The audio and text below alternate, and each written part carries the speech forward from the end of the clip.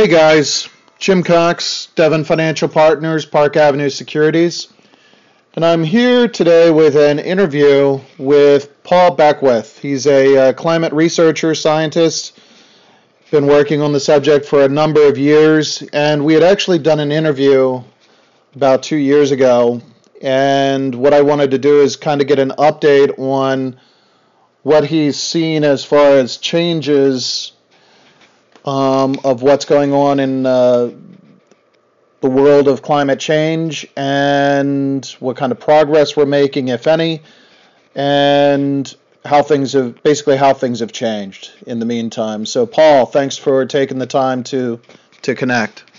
Yes, well, thank you for having me. Awesome. So, why don't you give everybody a little bit of background about kind of what you do, where you've come from, and who you are.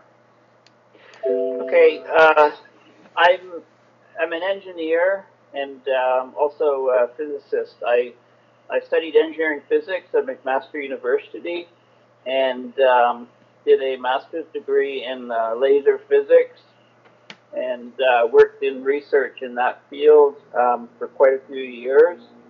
But since about I've always had an interest in climate change and what was happening, and it's become a lot more in your face in the last decade or so. So I've been at the University of Ottawa in the laboratory for paleoclimatology, studying abrupt climate change, and also teaching lots of courses. I've taught about 7 courses or so on introduction to climate change and meteorology, geographical approaches to environmental issues, oceanography, and things like that. And I have a blog, paulbeckwith.net, that I update usually a couple times a week. And I usually do put out a video onto YouTube, 15-minute video on some aspect of climate change, solutions, etc. Usually do that at least a couple times a week on average. So I have hundreds of videos on all different topics, all different amounts of detail. Some are very technical and scientific, and other ones are more sort of joining the dots or opinions or things on solutions, just on sort of the state of the climate, the state of the world, things like that. Gotcha. So one of the things when we talked back in 2016, one of the things you said was that basically it's your view that the warming in the Arctic is destabilizing the climate system. I know that in in January, there was a temperature spike of like 40, 50 degrees in the Arctic, which was obviously way out of the norm. What do you see happening there right now? Yes, so there's a lot of feedbacks that are occurring in the climate system that are greatly accelerating the rate of change of whatever parameter we want to measure. So these feedbacks are they're called positive feedback, not positive, positive being that the changes are amplified. They're amplifying feedback. There's nothing positive to humans about these things that are happening, but as opposed to negative feedback, which would be braking or decelerating feedback. So these positive feedback, the largest one, or the one that you may have heard people talk about, is the darkening of the Arctic. We're losing the sea ice covering the Arctic Ocean, and the melt in the summer is getting more and more severe. Very soon we'll have an Arctic Ocean with no sea ice. So when you replace the ice, which reflects a lot of the incoming sunlight in the Arctic summers, with the dark ocean underneath, when there's less and less ice cover, then that darkens the situation. You get more absorption of the solar radiation. The ocean heats up. Therefore, you'll get less and less ice, and it's a vicious spiral leading to no ice. And also, the snow cover in the Arctic is decreasing at an even faster rate, almost double the rate that the sea ice is decreasing. So when you lose the snow on the land, say in the spring, in Siberia or northern Canada, then there's darker land underneath, the tundra, the permafrost, the taiga, or whatever, which is what they call it in Russia. Those surfaces are darker, and you absorb more light, so you get more and more heating. So as the Arctic's darkening, the warming is getting much larger, much faster, and the jet streams are guided. The guide weather events are being disrupted by the greatly warming Arctic. So how is the jet stream being disrupted? Like, have you seen that already in terms of the weather this year or in the past 2 years?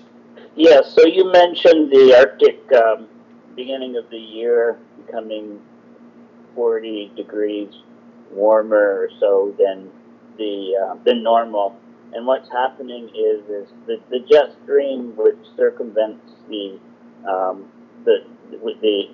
planet in the north. So in the northern hemisphere, the jet streams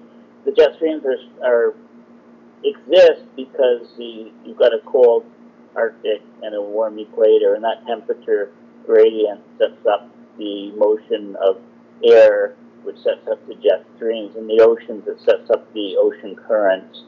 So the jet stream, as it slows down, it becomes wavier and stuck in place, and it's why we're seeing an increase in the frequency, severity, and duration of extreme weather events around the planet, like torrential rains leading to floods or droughts in other places.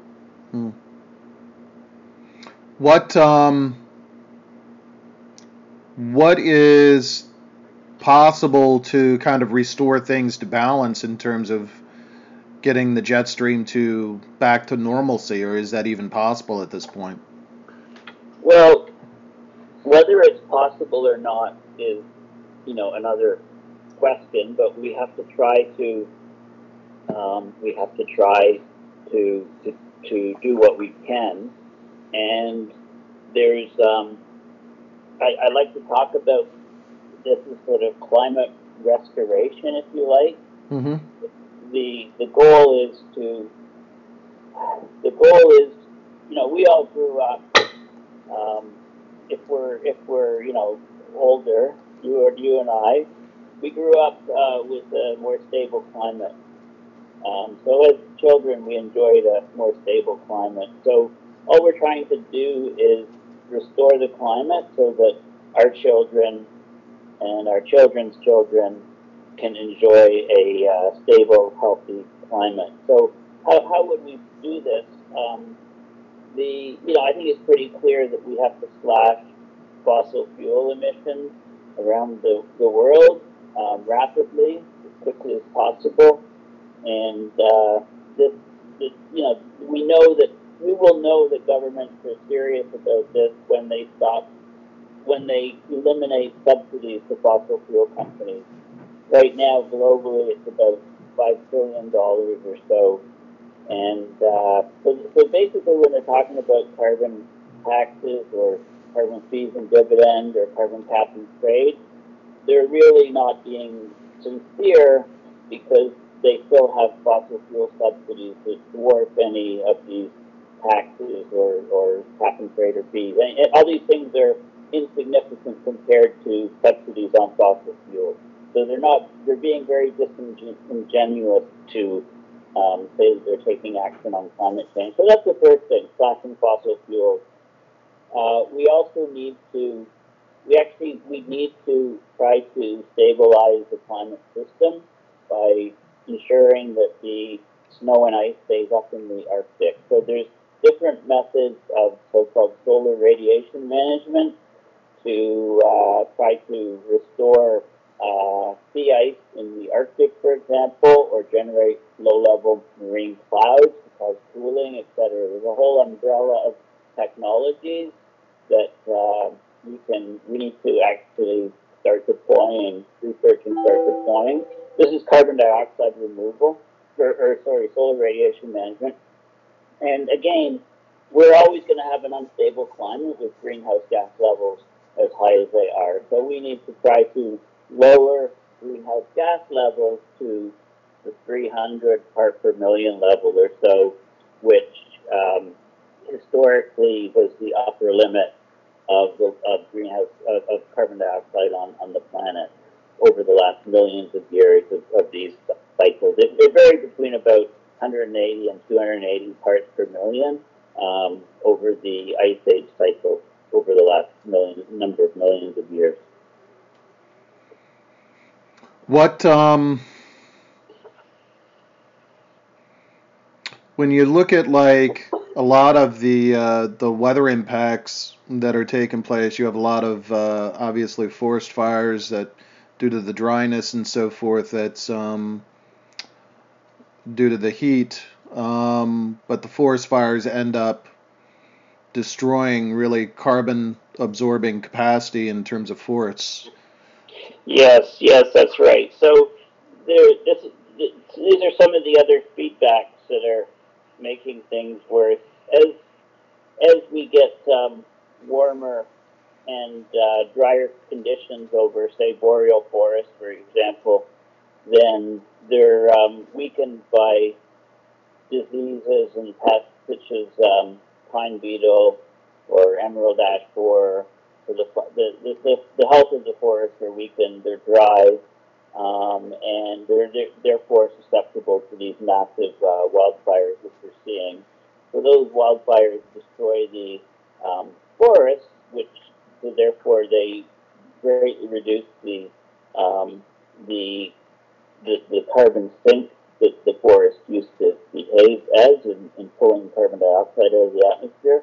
Also, the ash from the fires, if it's northern boreal forest, goes right up into the Arctic and covers the sea ice and covers the snow and the glaciers and things and makes them darker. So they absorb more solar radiation and therefore heat up even more.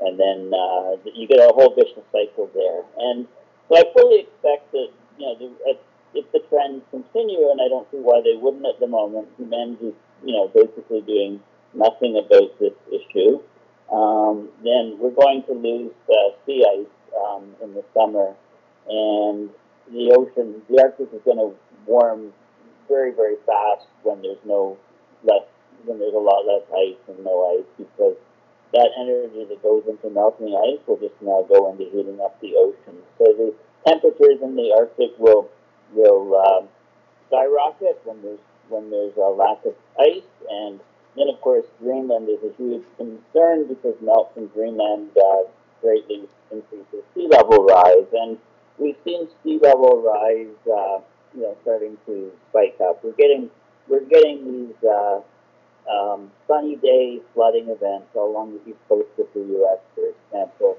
where coastal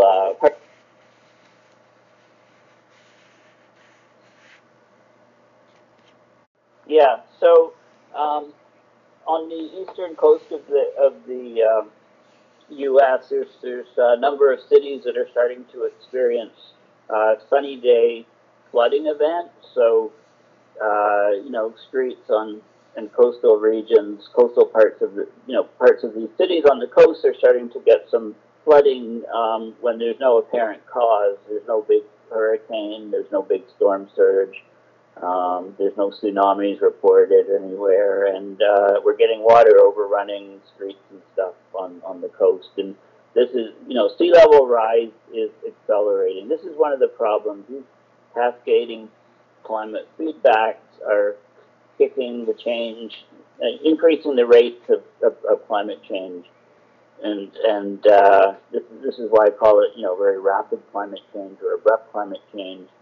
And there's lots of exponentially increasing effects. So we have exponential loss of Arctic sea ice, exponential loss of snow cover in the Arctic, especially in spring, exponential rises in carbon dioxide levels in the atmosphere, in methane levels in the atmosphere, and all of these things are happening. And the biggest risk to humanity in the short term is a disruption in the global food supply, which would cause huge geopolitical implications around the world, around the planet, basically.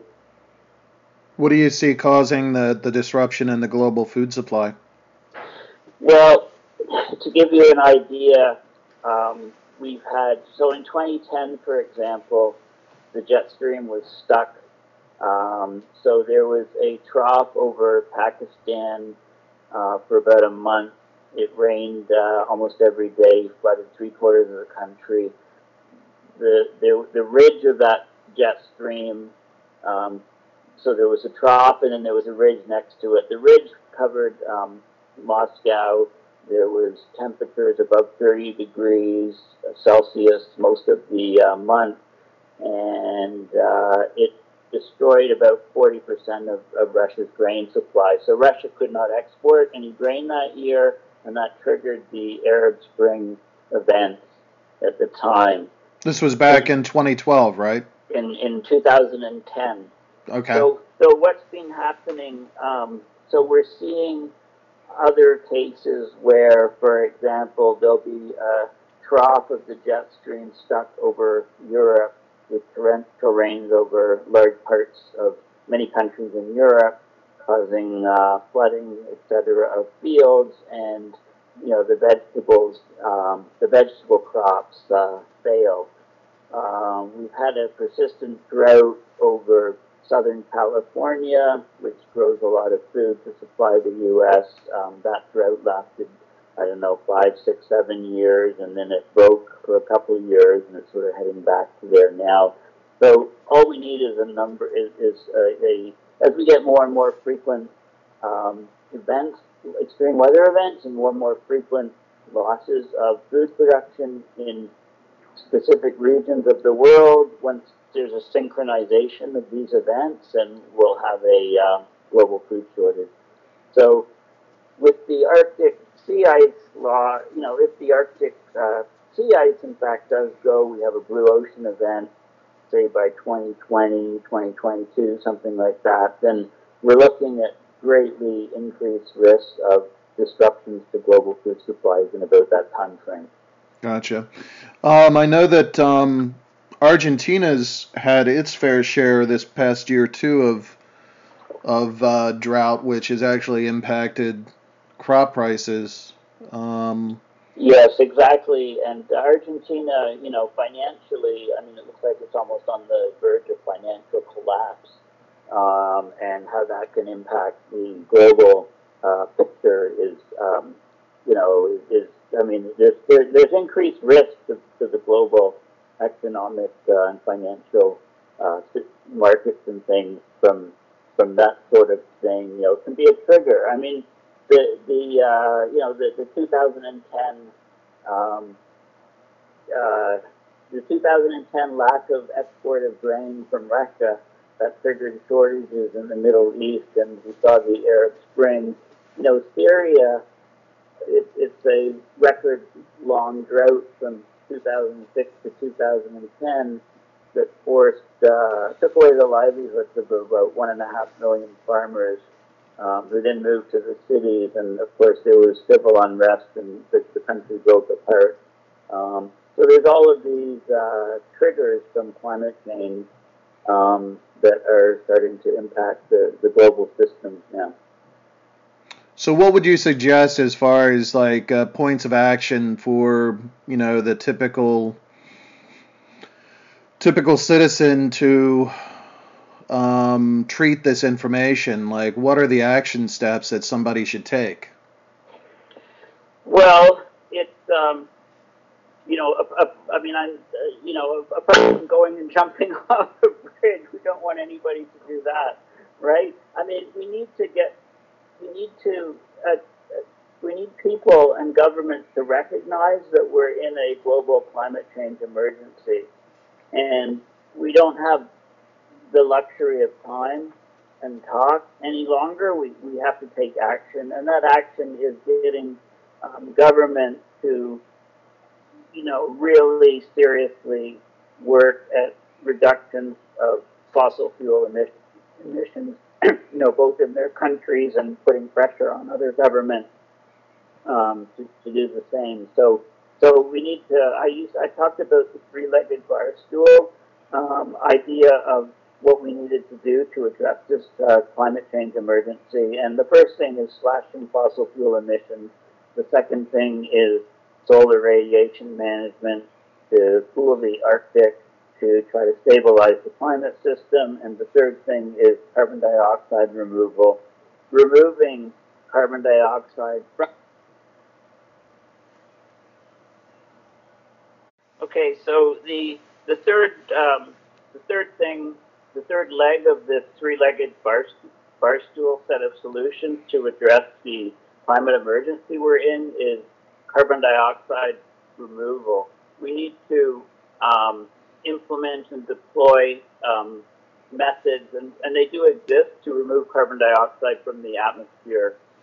We need to, right now our fossil fuel emissions we're adding about 10 gigatons of carbon per year. That's almost 40 gigatons of CO2 if you do the conversion, but 10 billion tons of carbon per year. So we need to be removing about that much from the climate system in order to stabilize the climate. So and this is a huge task, obviously, but there are different things that people are looking at, and we need to really scale them up a lot. There's about a dozen startup companies that are doing direct air capture, which is basically creating processes that remove CO2 from the atmosphere. I think the quickest and easiest way to do it would be to utilize the ocean. We've destroyed most of the biomass in the oceans. In fact, on the whole planet, we've lost in the last century and a half. We've lost about 50% of the biomass on the planet.